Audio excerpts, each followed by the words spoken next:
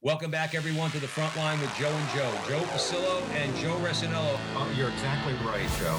We work for the man upstairs as you do. You're setting me up quite well. You just gave me an alley-oop. The greatest revolutionary act you can commit right now is to open your mouth and speak the truth. Whether you're an academic or you're a regular guy, we have to be fearless. And once more, dear brothers and sisters, let us go into the breach.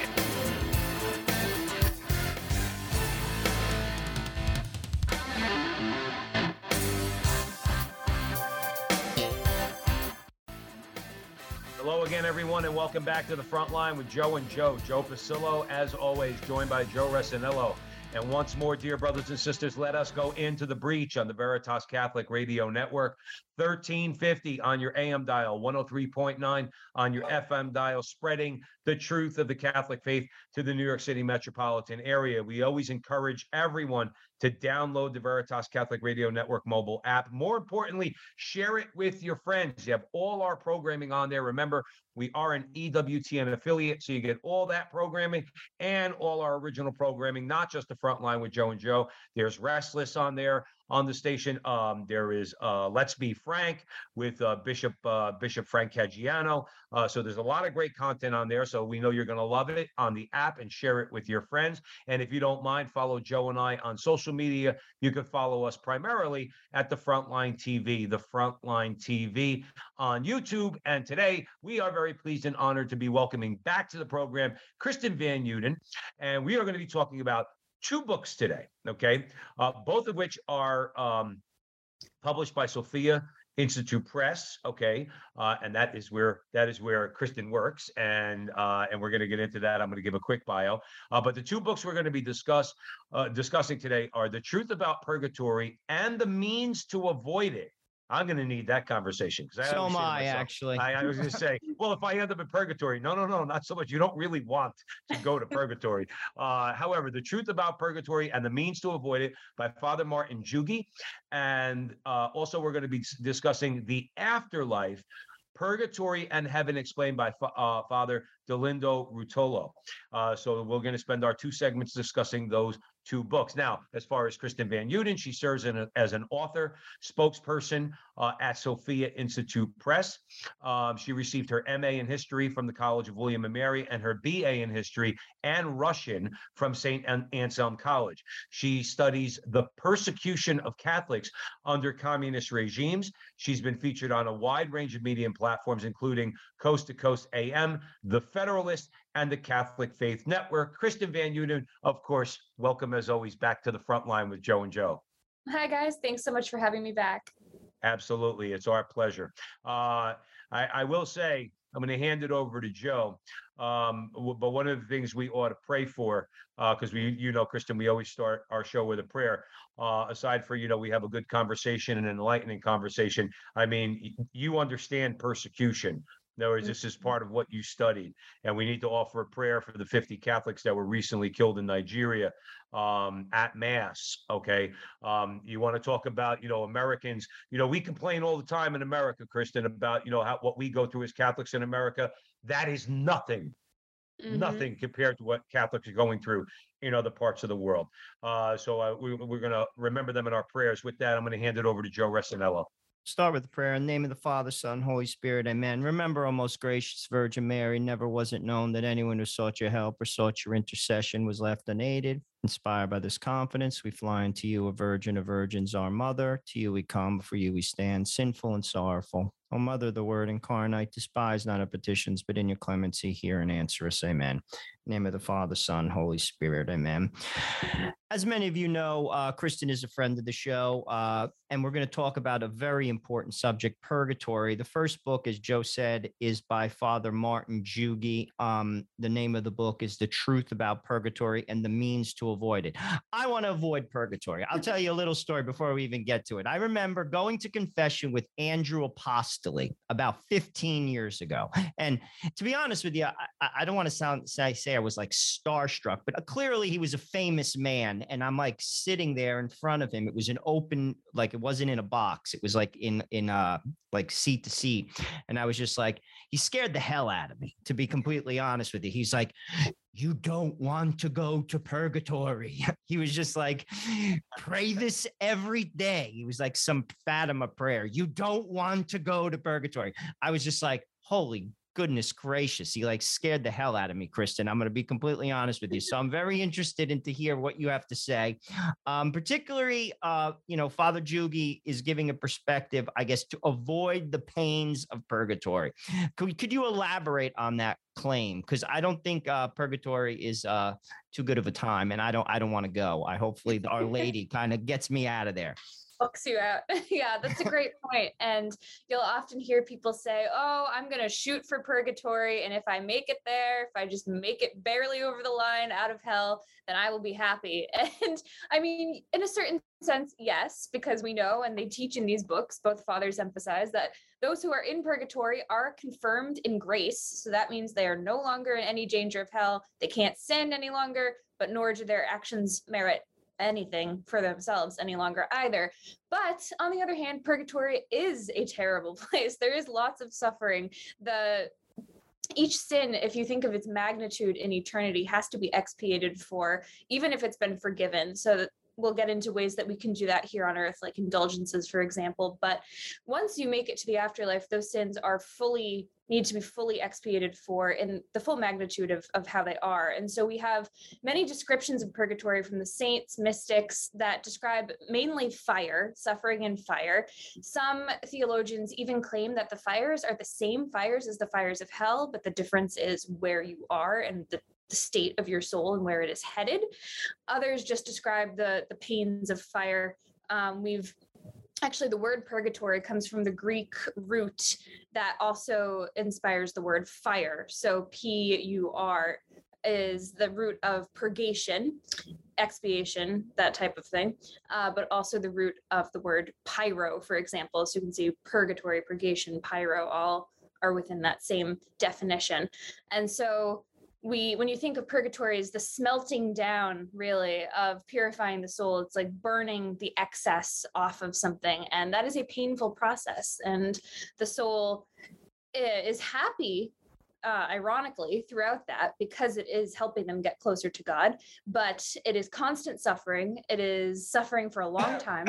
And you can't help yourself. You can only rely and throw yourself upon the mercy of God, and also rely on the church militant here on earth and the saints in heaven to help you to expedite that process. So we should be shooting for heaven. And then if we land in purgatory, that can be considered a success. But I would challenge everybody to raise their standards from shooting for purgatory and really know that it can be done to lessen your time there at least, and also to help those who are there right now.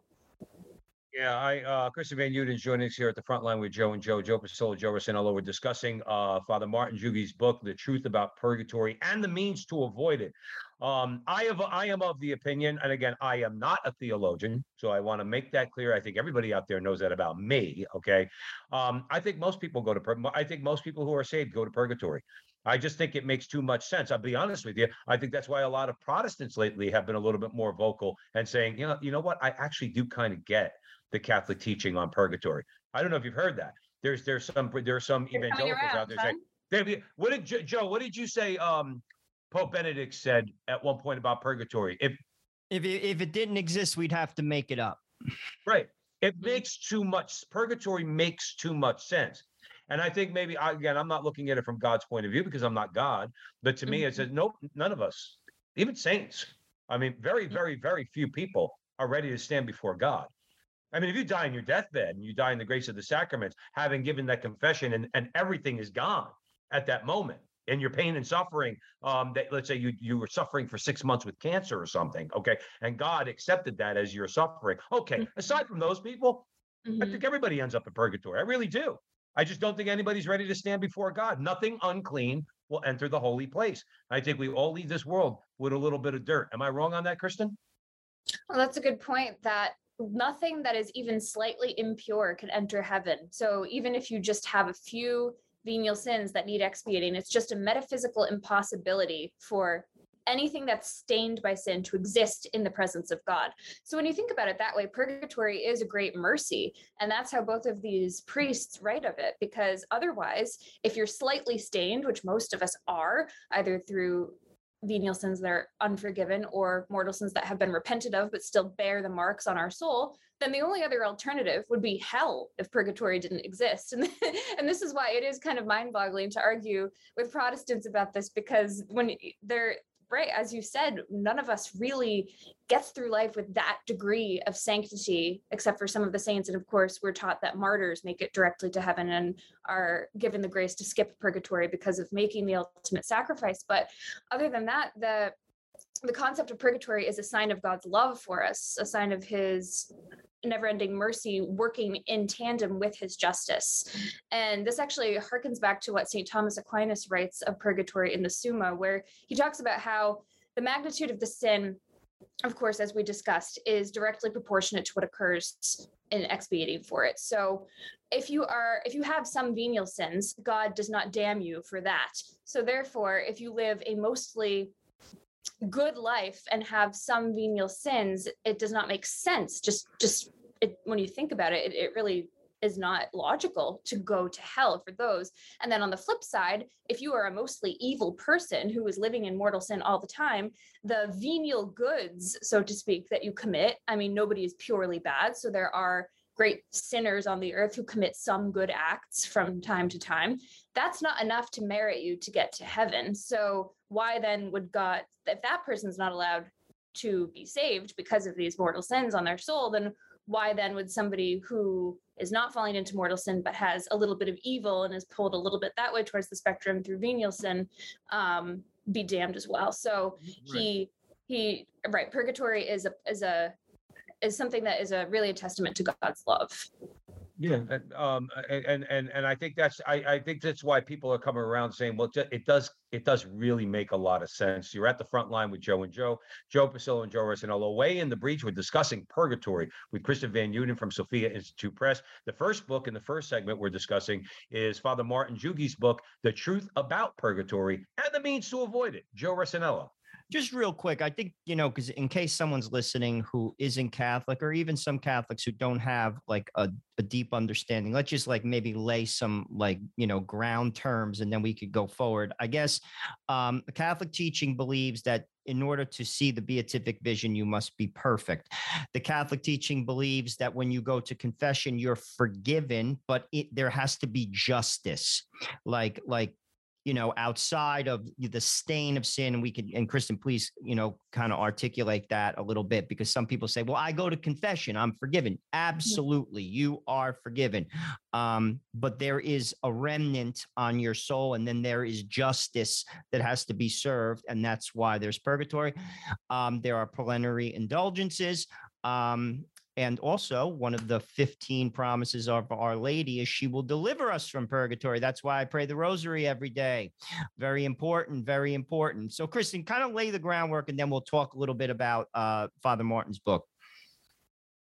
That's right. So just as you put it, after you go to confession, your sins are forgiven. But if we visualize it like a physical injury, if you break an arm and it's healed, then you're able to use it again, but you still sometimes will have the pain or the scars left over. Your body, it doesn't make it through these traumas without some sort of scar remaining. And it's the same with the soul. After you commit a sin, even though it's been forgiven, like you mentioned, there's a matter of justice due to God, which has been paid for already through our Lord's passion, but we must cooperate with that grace and mete out the exact proportion due to our sins from that treasury of graces available from his passion. So those sins remain in that stain and have to be expiated for either on this earth. And Father Jugi writes how it is much easier to do that on this earth than to suffer even one day in purgatory, or afterwards in purgatory. And Father Jugi writes of purgatory as the sweet reasonableness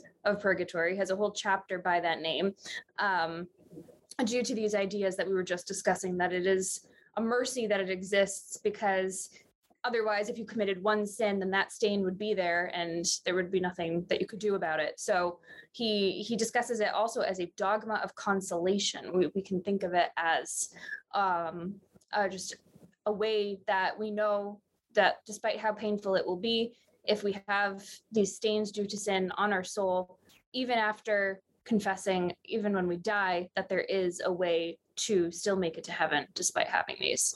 And also, Kristen, just for our Protestant brothers and sisters out there who might be listening, this is also biblical. There is a biblical reference. Am I correct? Talking about like the fires, like you'll be purified through fire. Isn't there a biblical reference to purgatory? There is. I can't remember right now exactly where, but I don't remember the verse. I think it says something along the lines of you'll be So purified. along the lines is if you build your house on sand, everything you have will be washed away, but you yourself will be saved, but only through fire. I'm paraphrasing. I'm not a chapter and verse type guy, but I think about that a lot because unfortunately, you have people who I respect. I mean, I respect, let's say, Pastor Rick Warren, okay? But I don't like his dismissiveness when it comes to purgatory. Well, I don't believe in purgatory. It's not biblical. Yes, it is, Rick. Yes, it is. You don't want to see it. That's what they call a YP. That's your problem. That's not an our problem, okay? We're getting Jersey on you, Kristen. Yeah, well, I get angry. I get angry sometimes because don't say it's not in the Bible. Your interpretation of Scripture, your Protestant interpretation of Scripture, tells you it's not in the Bible. But you see, that's why Luther took out Second Maccabees, because there's no reasonable explanation why anyone would pray for the dead if there's not a purgatory. Why would you pray for the dead? If they're in heaven, they don't need prayers. If they're in hell, your prayers do them no good. It implies using our reason that God gave us, okay, when we read Scripture to say, well, they must be in a place where their prayers are efficacious, okay? So it is biblical. I don't really, I'm sorry. I know you get a little animated, Kristen. Your comments on that, because I don't like when people do that. It is scriptural if you have eyes to see.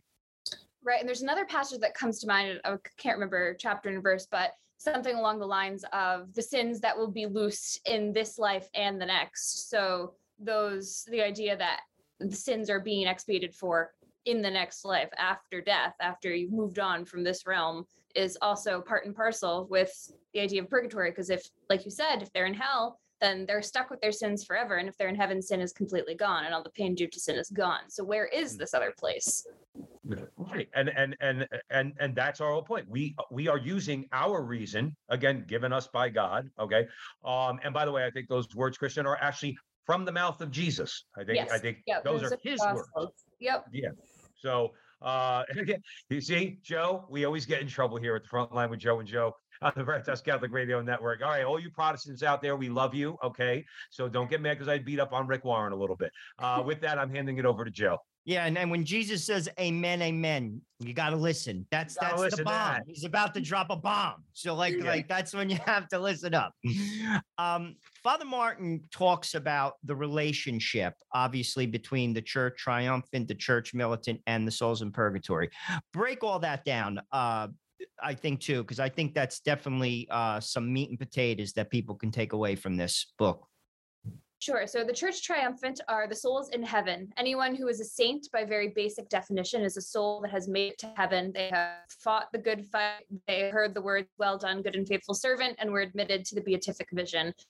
The church suffering are the souls in purgatory who are confirmed in grace. They will make it to heaven someday, and they're ascending towards God with pure charity and pure virtue in their souls, but they still have pains that they are suffering in order to cleanse their souls. And then finally, the church militant, that's us here on earth. We are at risk of hell still. We're the only members of the church who are still at risk of sin. We're still able to commit sin. The souls in purgatory cannot commit sin any longer, which is one of the benefits. And of course, we are trying to constantly make the kingdom of God here on earth. So we are seeking to imitate this church suffering and the church triumphant. In terms of prayer and where and how prayer is efficacious, the souls in purgatory, interestingly, cannot pray for themselves, and they cannot perform good acts for themselves or any sort of virtuous work anymore. They're basically in a passive state where they're entirely reliant on the mercy of God and then the intercession of others. The church triumphant in heaven, their life there is constant prayer for others. You know, Saint Therese says she'll spend her heaven doing good upon earth and helping other souls. So in heaven, the souls there have pure charity towards others. They're constantly praying for us here on earth, and they are also able to pray for the souls in purgatory. And then finally, here on earth, the church militant, we ask for the intercession of those who are next to God in the beatific vision in heaven, but we also have an important role to play in freeing souls from purgatory. The church militant is one of the greatest sources of graces for the souls in the church suffering. So we actually are duty bound to pray for them out of charity, because we are all members of the same church. They are just at a different state at this point in their journey towards heaven. So we are called to pray for them by name. So especially a duty to our ancestors and family members and close friends and those that we know of who have died. We can especially offer masses. From both church teaching and also the visions of the mystics, we're told that a mass is worth the most grace in purgatory, which makes sense. It's the highest form of prayer in the church. So we're especially called to pray for them by name when we know who they are. But we can also pray just in general for the holy souls in purgatory, and God will disperse those prayers as he sees fit, or you can ask Our Lady to mete out those prayers to souls who need it the most. Often I'll hear, I'm praying for the soul who is most forgotten in purgatory. And that's very important to do, because some people died with either no Catholic relatives, or today, often you'll see funerals don't even really focus on the fate of the soul. It's more of a celebration of life, and it's about this world and sentimentality. No, it's important, once that soul has passed on, that you will be praying as much as possible. The other interesting thing is that our prayers for souls are outside of time. And because once you've died, your soul is outside of time. So if we pray for someone who died, even in the past, we can be confident that God will hear those prayers and apply them at the moment of that person's death. So if you had an ancestor that died hundreds of years ago, you can still pray for them now. You can pray for anyone. And then, because it's discouraging when you find out a family member wasn't given a proper funeral or something like that, but that should not stop you from praying for them. The church used to require that 3 requiem masses would be said upon a person's death. And those were not a guarantee that they would get out of purgatory, but they were the best medicine to give to that soul in purgatory. So the relationship is very symbiotic between the 3 tiers of the church, so to speak. And St. Catherine of Genoa actually is quoted as saying in this book that she sometimes received more favors from praying directly to the souls in purgatory than she did from praying to the saints in heaven, because the souls in purgatory, while they can't pray for themselves, can actually pray for us on earth. So if you are making sacrifices for them and offering up indulgences and sufferings, then they will pay that back in turn when they get to heaven. They're so grateful. You can imagine you're giving them the greatest possible gift, which is getting 1 inch closer to God, 1 step towards heaven. And that's the best possible thing you could do for another human being. So they won't forget that. And they'll, in turn, once they become saints, be able to intercede directly with God. And even before that, they'll be praying for you while in purgatory. One of my favorite things that I've heard in my journey, Kristen Van Uden joining us here at the front line with Joe and Joe Pasillo, Joe Rossinello on the Veritas Catholic Network. We're discussing purgatory, Father Martin Yugi's book, The Truth About Purgatory and the Means to Avoid It. One of the most beautiful ways I've heard it put was from Bishop Fulton Sheen. And he said, when you die and you get to heaven, and there's this incredible group of people that are coming over to hug you, and you're going to say, well, and you don't know them. Who are they? Those are the people you prayed for in purgatory, who are coming over to thank. I choke up when I think about it. Like I pray for the souls of purgatory. One of the most beautiful things my wife ever told me, because we learned from each other, as husband and wife. She says, we have to pray for all. This was a few years ago. We have to pray for all the souls in purgatory, especially those who have no one to pray for them. And say it like that. All right. I want to meet those people. I really want to meet those people, because how grateful they are that somebody, and then we all should be doing this. That's why we're having this conversation. Joe Rossinello, I'm handing it over to you. In Faustina's diary, she talks a lot about the souls in purgatory. To be honest with you, in reading it, it made me think particularly around some of the souls who were religious, who would ask other religious to pray for them. And I said to myself, gosh, if a religious person is in heaven, I'm in a lot of trouble. So I better be good.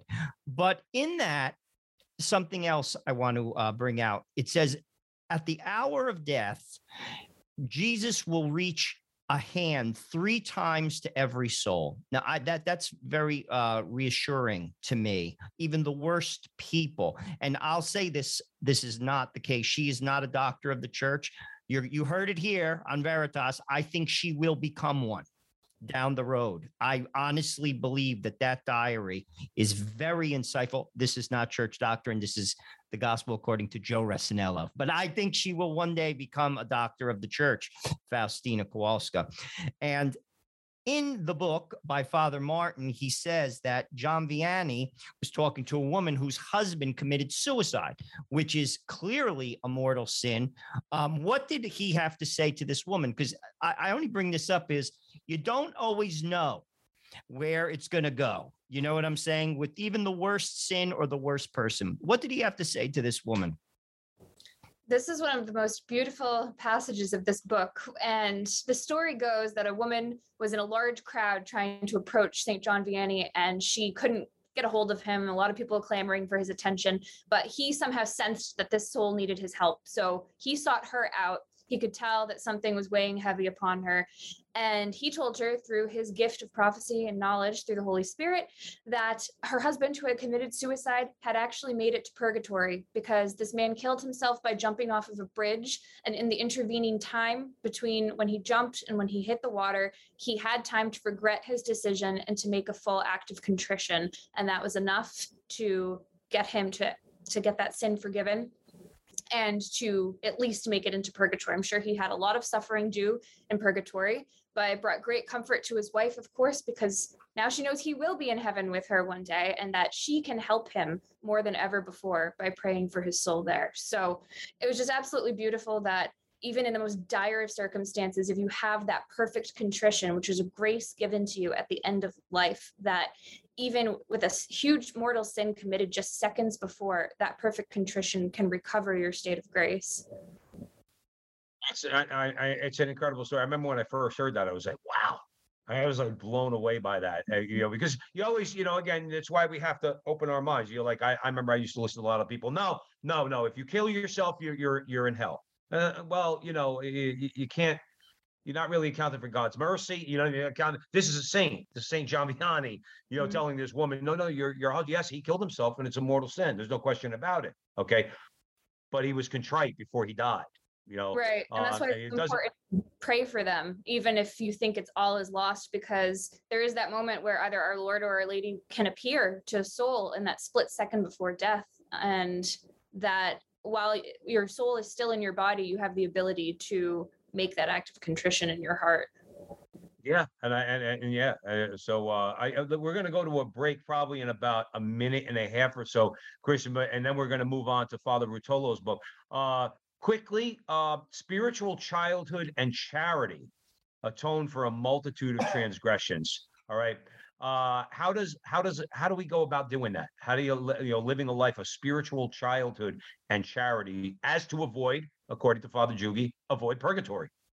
Yeah, so Father Jugi has an interesting section in the book after the sacramental means of avoiding purgatory, which are somewhat obvious to us, of staying close to confession, receiving the Eucharist as much as possible, and making use of indulgences. He also includes a section called Holy Dispositions and Salutary Practices, in which he discusses dispositions, mainly attitudes of the soul and ways that we approach life. And the greatest one is this sort of spiritual childlikeness. So we're not childish, but it's childlike. We live in a spiritual childhood where we're seeking to have full trust in our Lord. And as he says in the Gospels, let the little children come to me. And unless you become as little children, you cannot enter the kingdom of heaven.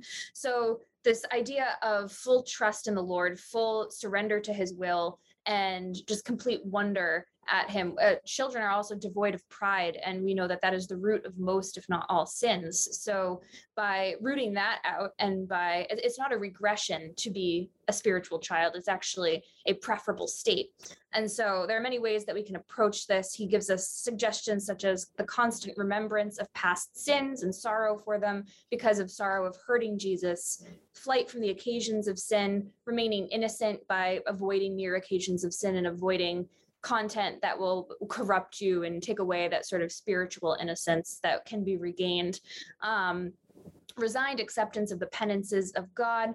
And you'll see actually a lot of religious actually have this almost childlike demeanor where they're just joyful and trusting in the Lord. And it's not anything to do with immaturity, but it's very much a spiritual sight that is rooted in simplicity. Thank you for that. Kristen Van Uden's joining us here at the front line with Joe and Joe. We have to take a break. We're talking Purgatory, Father Rotolo's book. When we come back after the break, don't go anywhere. Where there's Catholic radio, the folks who listen deepen their faith, families are strengthened, parishes and communities flourish. So, let people know you're listening to Veritas, tell your friends to tune in, and let's make an impact here for Jesus and his church. This is Steve Lee for Veritas Catholic Network. Welcome back, everyone, to the front line with Joe and Joe Pasillo and Joe Resinello. We're way in the breach on the Veritas Radio Network. Great conversation with Kristen Van Uden from Sophia Institute Press. And we discussed in the first segment the truth about purgatory and the means to avoid it by Father Martin Jugi. Now we're going to be talking about afterlife, heaven explained by Father Dolindo Rotolo. And with that, I'm going to hand it over to Joe Resinello, and we're going to have another great conversation. I absolutely love that name, by the way. Dolindo Rotolo. My Lord, that is fantastic. There's so many vowels in that name. I can't even take it. There's certain Italian names that are just weightier than others. Okay, it's like, but like Dolindo Rotolo, the guy's meant to be like a priest. Oh my goodness gracious, I love it.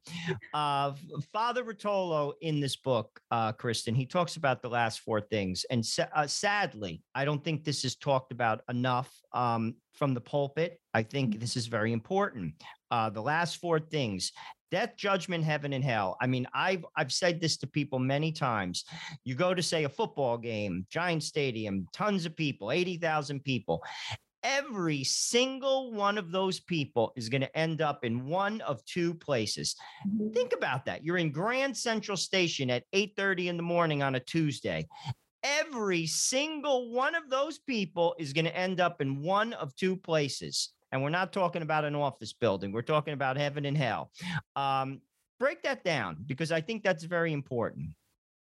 Right. This is, as you said, the most important thing to think about, the most important organizing principle that we should look at the world through, because in the end, there are only two fates. It doesn't matter what happened here on earth. If you had all the riches and a good family life and everything, if you commit a mortal sin and don't repent of it and end up in hell, it was all for nothing. And I was reading, this is another Sophia book, vision of hell that a saint had. And the man in hell was a doctor, and he had had great success in life. He had helped a lot of people, but he had vices, he had unrepented mortal sins, and he ended up in hell. And he said that he could not remember any of the great works that he had written on earth, any of the discoveries he had made, any of the good works he had done, any of the knowledge he had gained, because the only thing that consumed his mind was the pain of the loss of God and the separation from God. So this is really a wake-up call to prioritize our life and the relationship with God, and following the commandments, living the good Catholic life is not at the top, then everything else is just vanity. And, vanity, all is vanity. And it's very sobering to think of that in the end, that really that facet of your life is all that matters. So we may have our different personalities here on earth, and that's one of the great virtues of the universality of the church. We see all the saints have different personalities, but they all have that one thing in common, that they subordinated all of their personal proclivities to the will of God, whereas those in hell are all people who took pride and who essentially made little gods of themselves, and they all have basically nothing in common. There's no unity in hell. There's no sort of brotherhood, even in hating God. They all hate God, isolated, atomized, and individuated, whereas those in heaven retain their individuality, but they do so in a way that is pure unity with God. Kristen, could you break down the judgment? Because there's like two types of judgment. You're judged immediately, and then there's like break that down. I think that's also a good point that we can move forward from. Right. So the first judgment is at your death, and that is where you're brought individually before God to the gates of heaven. And either Jesus will say, "Go from me, I knew you not," or "Well done, good and faithful servant." And you will either go to hell, to purgatory, or right into heaven. The second judgment is the final judgment, which will come at the end of time after the apocalypse. And that's when all the dead are raised. Your soul is reunited with your body. And then the final separation occurs where those who are confirmed in hell will be thrown body and soul into hell, and then the resurrection of the body awaits those who lived good lives and made it into either purgatory or heaven. That's the point at which purgatory will be abolished. There will be no need for purgatory anymore after the final judgment and the second coming. And so all of those who are saints who made it to heaven will be reunited with their body, and we're told will actually live body and soul on the new earth, where this is basically, it's better than the Garden of Eden, but it is how God intended us to live as holistic beings with body and soul confirmed in grace and unable to sin anymore. Kristen Van Uden joining us at the front line with Joe and Joe. Kristen, let me ask you this. We all want to get to heaven. I remember, I guess when we were kids and we were asked at communion, what is the meaning and purpose of life? To know, love, and serve God so I could live with him for all eternity. All right. There's a surrender that's involved there. You have to surrender yourself to the will of God, albeit we struggle, we're sinners. Okay. What is his famous Father Dolindo Rutolo's, what's his surrender prayer? Because to me, I need to pray all the surrender prayers I can, because I'm very, like they say in Italian, I'm cabotost, all right? Like I got a hard head, okay? I know the right thing to do, but my thick skull stops me from doing the thing. The most important thing we could do is to surrender to the will of God, to know, love, and serve him so that we can live with him for all eternity. What's Father Dolindo's prayer? Well, I'm sure that term in Italian probably appears in the original Italian of this book, as he's trying to get. I don't know about that. But yeah, Father Dolindo is most well known for his surrender prayer, which he developed into a novena as well, which is one of my favorites, the Surrender Novena. And it's literally throwing yourself completely at the feet of the cross and almost giving up, but not in a negative way, giving up as in giving your will over to Jesus entirely, letting him guide you, him make your ultimate decisions. Of course, you have to hold yourself to a standard of not sinning, but the idea that to unite our wills most perfectly with God is what Mary did with her fiat, and is how gain the great degree of holiness, and is actually the first act that Jesus himself made in subordinating his will to that of the Father throughout his passion as well. With the agony in the garden, he says, "Not my will, but yours," to God the Father. So it's joining Jesus in that, and then also giving him the reins of your life. So I think the refrain on you said on the rosary, each of the beads you say, "Jesus, take care of it," it's handing it all over to him. So Father Rutolo is well known for that. He was also a mystic himself. And Padre Pio, another of his contemporaries and great saint, actually called Father Dolindo Rutolo a living saint when he knew about him in Italy. So if that's not a testament to his holiness, then I don't know what would be. I did not know that. That's wild. Yeah, no, it's great. And we're talking about Father Dolindo's book, The Afterlife, Purgatory and Heaven Explained. That's Father Dolindo Rutolo's book. Kristen Van Uden is with the publisher, Sophia Institute Press. Kristen, where can people not just buy this book, these books we're talking about, but also everything at Sophia Institute Press? Both of these books are available at our website, sophiainstitute.com, and you can also follow us on social media for excerpts and up-and-coming titles.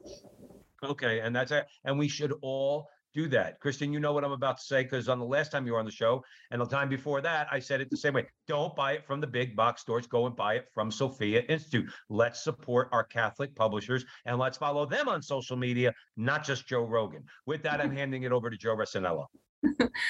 Yeah, I'll confess, I do listen to Joe Rogan. Hopefully that doesn't land me in purgatory, but You know, well, you know. I'm going to be honest. Joe and Joe. I mean, there's some Yeah, collaboration. there it is. There it is. In the book, People might ask, they'd say, would Joe and Joe want to go on the Joe Rogan show? I'd say, forget about that. Do we want to have Joe Rogan on That's our right. show? That's right. I love it. I love it. Father Dolindo in the book provides proof of the existence in purgatory. Could you talk about that? I think that's very interesting. Yes, so he relies on a lot of the same source material as Father Zhugi in terms of the church's teachings of the fathers, including St. Thomas Aquinas. But what really sets this book apart and that I found interesting was the many examples from the mystics that he gives, from saints who had visions of purgatory. So I'll give a quick rundown of some of them. We have St. Mary Magdalene de Pazzi, who I had not heard of before, who was another Italian saint. And she had very extensive visions of the states in purgatory. And she describes the purification of souls according to the type and magnitude of the sins that they committed.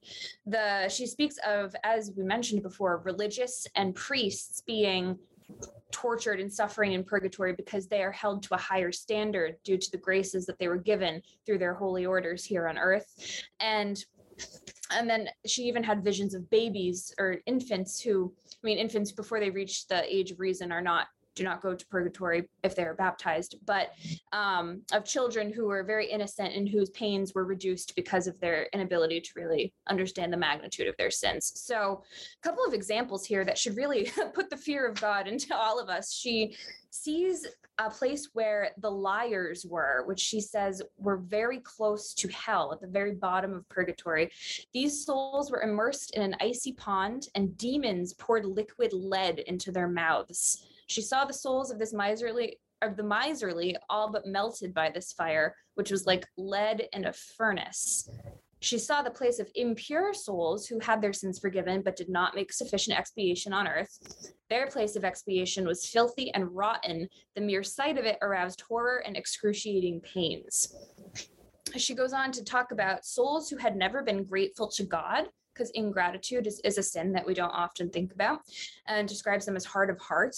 These souls had never known the meaning of their creator, redeemer, and loving father. She saw them plunged into a lake of liquid lead in pain because in their ingratitude, they had allowed the fountain of grace to remain sterile in them. So these very vivid descriptions of the suffering that goes on in purgatory. And it differs a little from other mystics' accounts. And we can also talk about some other proofs that he goes through, including the Purgatory Museum, which is located in Italy, which the people of his time would have been quite familiar with, where souls who, and this is a little known fact that I learned from this book, souls who are in purgatory sometimes are given the ability to visit the earth to request prayers from their loved ones. So they manifest as apparitions. So, this is one way that you can discern if something is a soul requesting prayer from purgatory versus a demon, is that the soul requesting prayer is good. It's confirmed in grace. It's not going to do anything scary or try to get you to sin in any way. Whereas obviously a demon would have that tactic. It's interesting you mentioned that, because we just interviewed Adam Bly and he said that he's an exorcist. And he basically said that is common going to convents and rectories, because that soul knows they'll be prayed for. And that's kind of what Sister Faustina encountered when she was in the convent, which kind of, interestingly enough, is what you're saying as well. We had heard, I forgot the specifics of it. There was child passed away, an adult child passed away. And then they woke up one day and the child was their son was at the foot of the bed and basically said, and they knew that it was real, and it was a good thing, because the son said, "Can you please have 30 Gregorian masses prayed for me?" Wow. I will say, and Joe had heard the same story, and we didn't know that. And I have mentioned to Joe that we were going to go see a mutual friend of ours who's a priest, because of I wanted to have that done for my father, because at my wife's encouragement. Yeah. And Joe said, I heard that. I want to do that too, because Joe's father passed away last year. My father passed away 15 years ago, but we both did that. We both had this good priest who did the 30 Gregorian masses, but it's based on what we learned because we had heard what we believe to be a true story. A child pleading with the parents, I'm in purgatory. Please have these masses said for me. And as you said, that's the highest form of prayer. Have you heard of the 30 Gregorian masses, by the way? I have, yes. Yeah, it can be said at any time, right? After the person's death, like even 15 years after the fact. Yeah. Like you said, God doesn't exist in time and space. And it's 30 consecutive masses prayed specifically for that person. So I think Joe's father was prayed for first for 30 days, and then the same priest prayed for my father for 30 days. But it was it's because we people like Father Rutolo, all right, people like Father Jugi, who are telling us purgatory exists. Pray for these people. Do what you have to do for these people. Offer a fast. Do something, okay? Because they're going to appreciate it. Right, and Father Delindo gives lots of accounts in the book of the souls appearing in dreams as well. So he gives a couple of accounts of mothers who lost sons, who had visions either in a waking state or in a dream. One that sticks out is a woman whose son had died, and she had a vision of him walking with a group of boys towards a giant city. So he was like a teenager at the time, and they were all sprinting towards the beautiful city, which we can assume is heaven, but he was lagging behind. He couldn't keep up. He was sad. He had to keep stopping. And she asked, I guess, her guardian angel, whoever was supervising this vision, why is he stuck behind? And received the answer that it was because she was constantly weeping and grieving for him, but not praying for him. And that her ability to help him accelerate his entrance into heaven was being squandered. And so immediately from that moment on, she just prayed incessantly for his soul, offered everything up. And we can assume that helped him to make it to heaven soon. That's awesome. Kristen Van Uden's joining us here at the front line with Joe and Joe, and we are discussing Purgatory, two books in particular that are published by Sophia Institute Press: The Truth About Purgatory and the Means to Avoid It by Father Martin Jugi, and The Afterlife, Purgatory and Heaven, explained by Father Delindo Rutolo. With that, I'm going to hand it over to Joe Resinello. I'll refer again to the diary of Faustina. She mentioned that because my question is, how does one prepare for a holy death? I could recall in that diary, if you pray the Divine Mercy Chaplet at the deathbed of someone, that is a way for someone to prepare for a holy death. But how else does one prepare for a holy death? So the first thing would be living a good Catholic life. So we never know when the moment of death will come.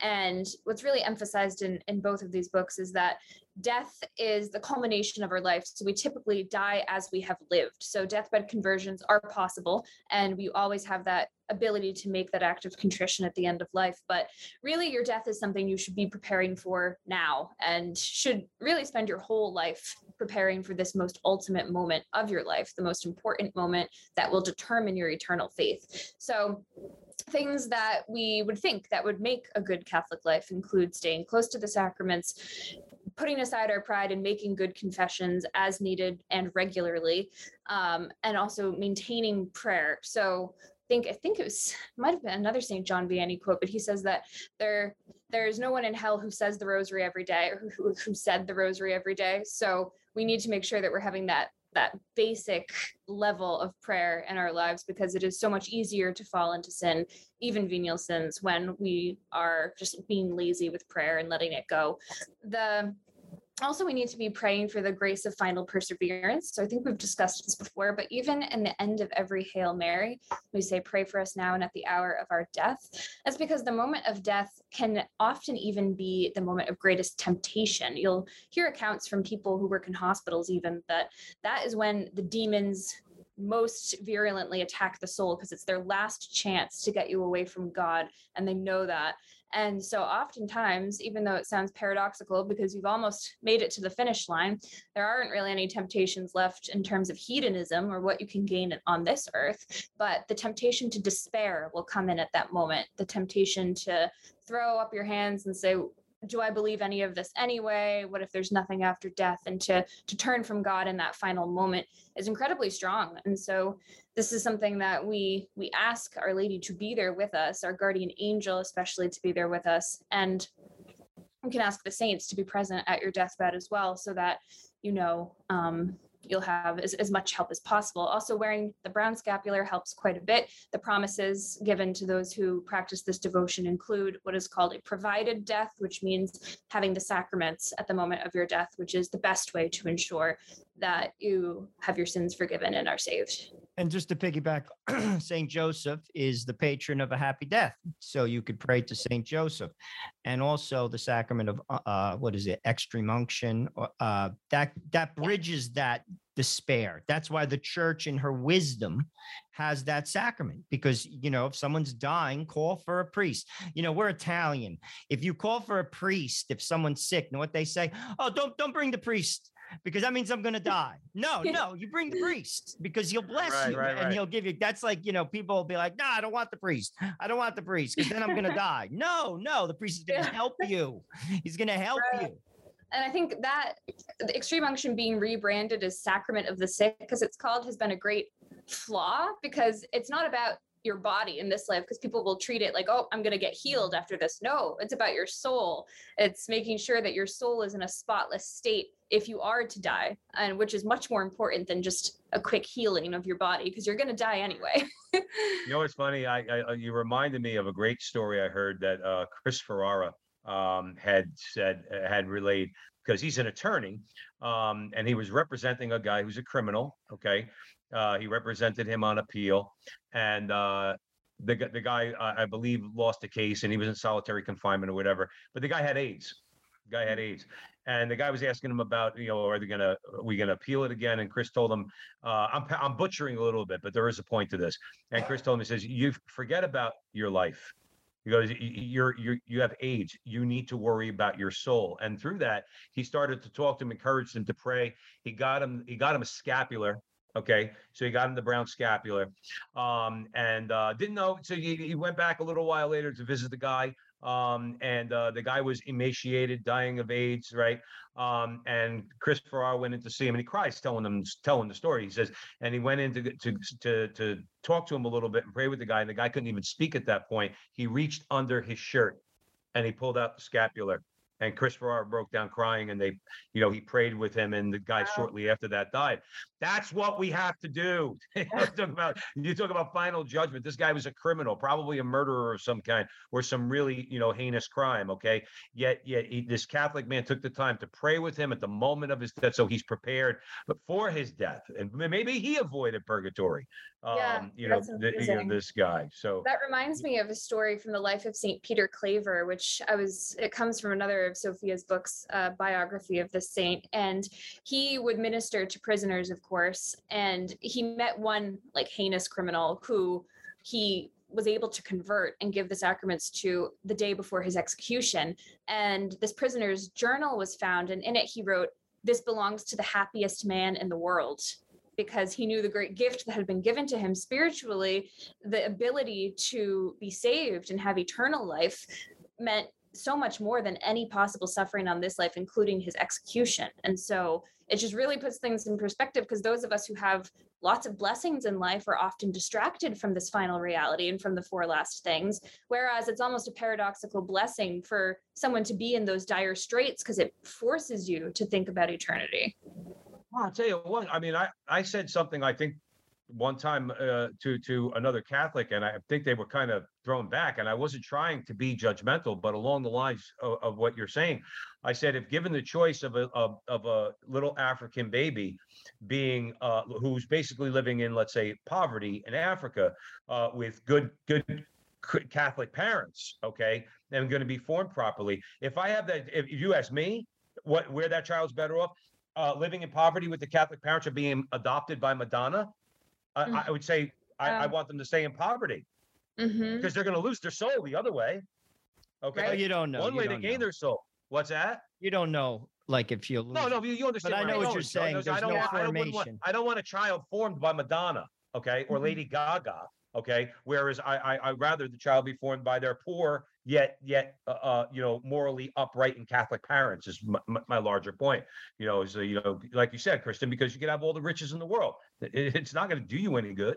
Well, poverty could be a gift in that, because that's where we look at things through the world's eyes. I mean, I've done a lot of traveling and I've seen very holy people in very poor places in this world, Vietnam, Haiti, poor people. It may be a gift because the poverty kept you to Christ, close to Christ. Whereas, God works in mysterious ways, though. But I know what you're saying, and I've actually thought about that. We don't see it as a gift, but it could potentially be a gift. Yeah. But with regard to that, Kristen, I mean, we all suffer on this earth. Do any of these priests, Father Martin or Father Rotolo, talk about paying the debt while on earth? Because in Scripture it says, say, if you take care of your parents, that's a debt against sin. Particularly, you take care of. I'm pretty sure that's explicit to a man that takes care of his father. Is there anything like in the books that speak about, accepting suffering on earth? We all have suffering, whereby we pay our debt to, that would be otherwise paid in purgatory. Yes, and this calls to mind the words of another priest I remember who wrote a book with Sophia, Father Raoul Plus, and he's another deceased author. But he says that there are two types of courage. One is active, the type of courage that propels you to fight in a battle, to fight the Crusades. And then the second is passive and requires your acceptance of suffering and your fortitude and perseverance throughout that suffering. That type of courage is what is required of all of us. And sometimes we require the active type of courage. But the second type, the type of suffering, is really not an option. The cross is not an option. And this is the type of courage that Jesus himself displayed throughout his passion.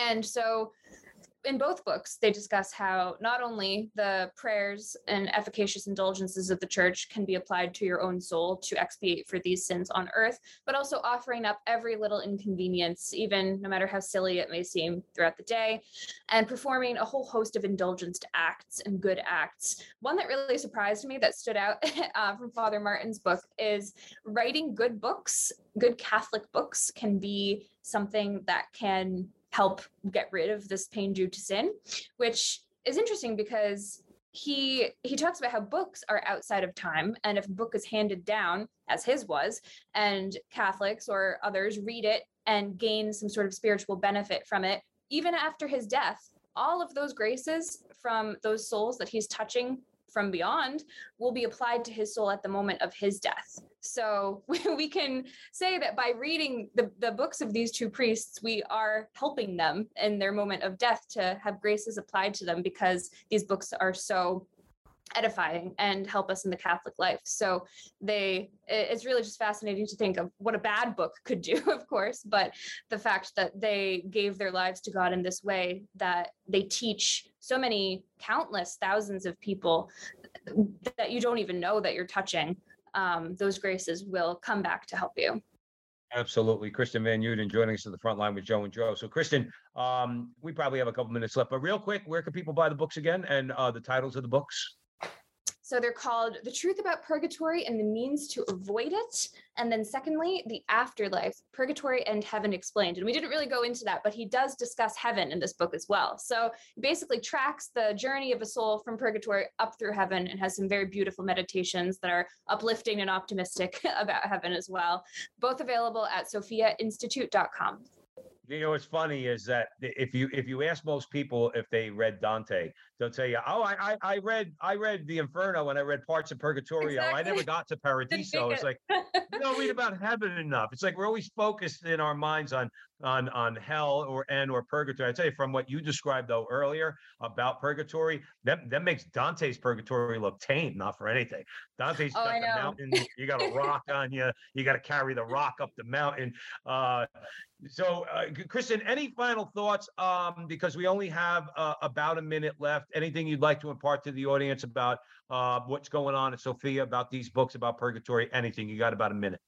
Sure. I'd say that purgatory can be a very scary topic. And I remember I gave one of these books to my grandpa and he said, oh, it was so terrifying. I didn't want to keep reading, but it is the reality. And so we only do ourselves a disservice from shying away from these realities of life and the afterlife. And I think it does take a certain degree of courage to face these things head on. But on the other side of that is a real peace that comes in living in the truth and doing your best, throwing yourself at the feet of God to improve in virtue and to just beg him for the grace to become a saint. That is better than any sort of distractions we can ply ourselves with on earth. With avoiding these questions is not going to help in the long run. So it's better to avoid purgatory than to avoid thinking about it. There you go. So go out, go buy the book, go on Sophia Institute Press. Kristen Van Uden, thank you as always for joining us here at the front line with Joe and Joe. You're always welcome here. It's always a pleasure to speak with you. Thanks for having me. God bless. God bless you. And thank you all out there for joining us at the Veritas Catholic Radio Network, 1350 on your AM dial, 103.9 on your FM dial, spreading the truth of the Catholic faith to the New York City metropolitan area. Download the app, Veritas Catholic Network Radio mobile app. Share it with your friends. All our content's on the air. That means if you're in Turkey, then you could listen to the Veritas Catholic Radio Network, and that's being broadcast in Connecticut. And I mentioned Turkey because we do have people downloading the app in Turkey. So if they could do it there, you can do it anywhere. And please follow Joe and I on the Frontline TV on YouTube. Like, subscribe, share, do all that fun stuff. And remember, until the next time, that our conversation is your conversation, and that conversation is going on everywhere. We'll talk to you soon.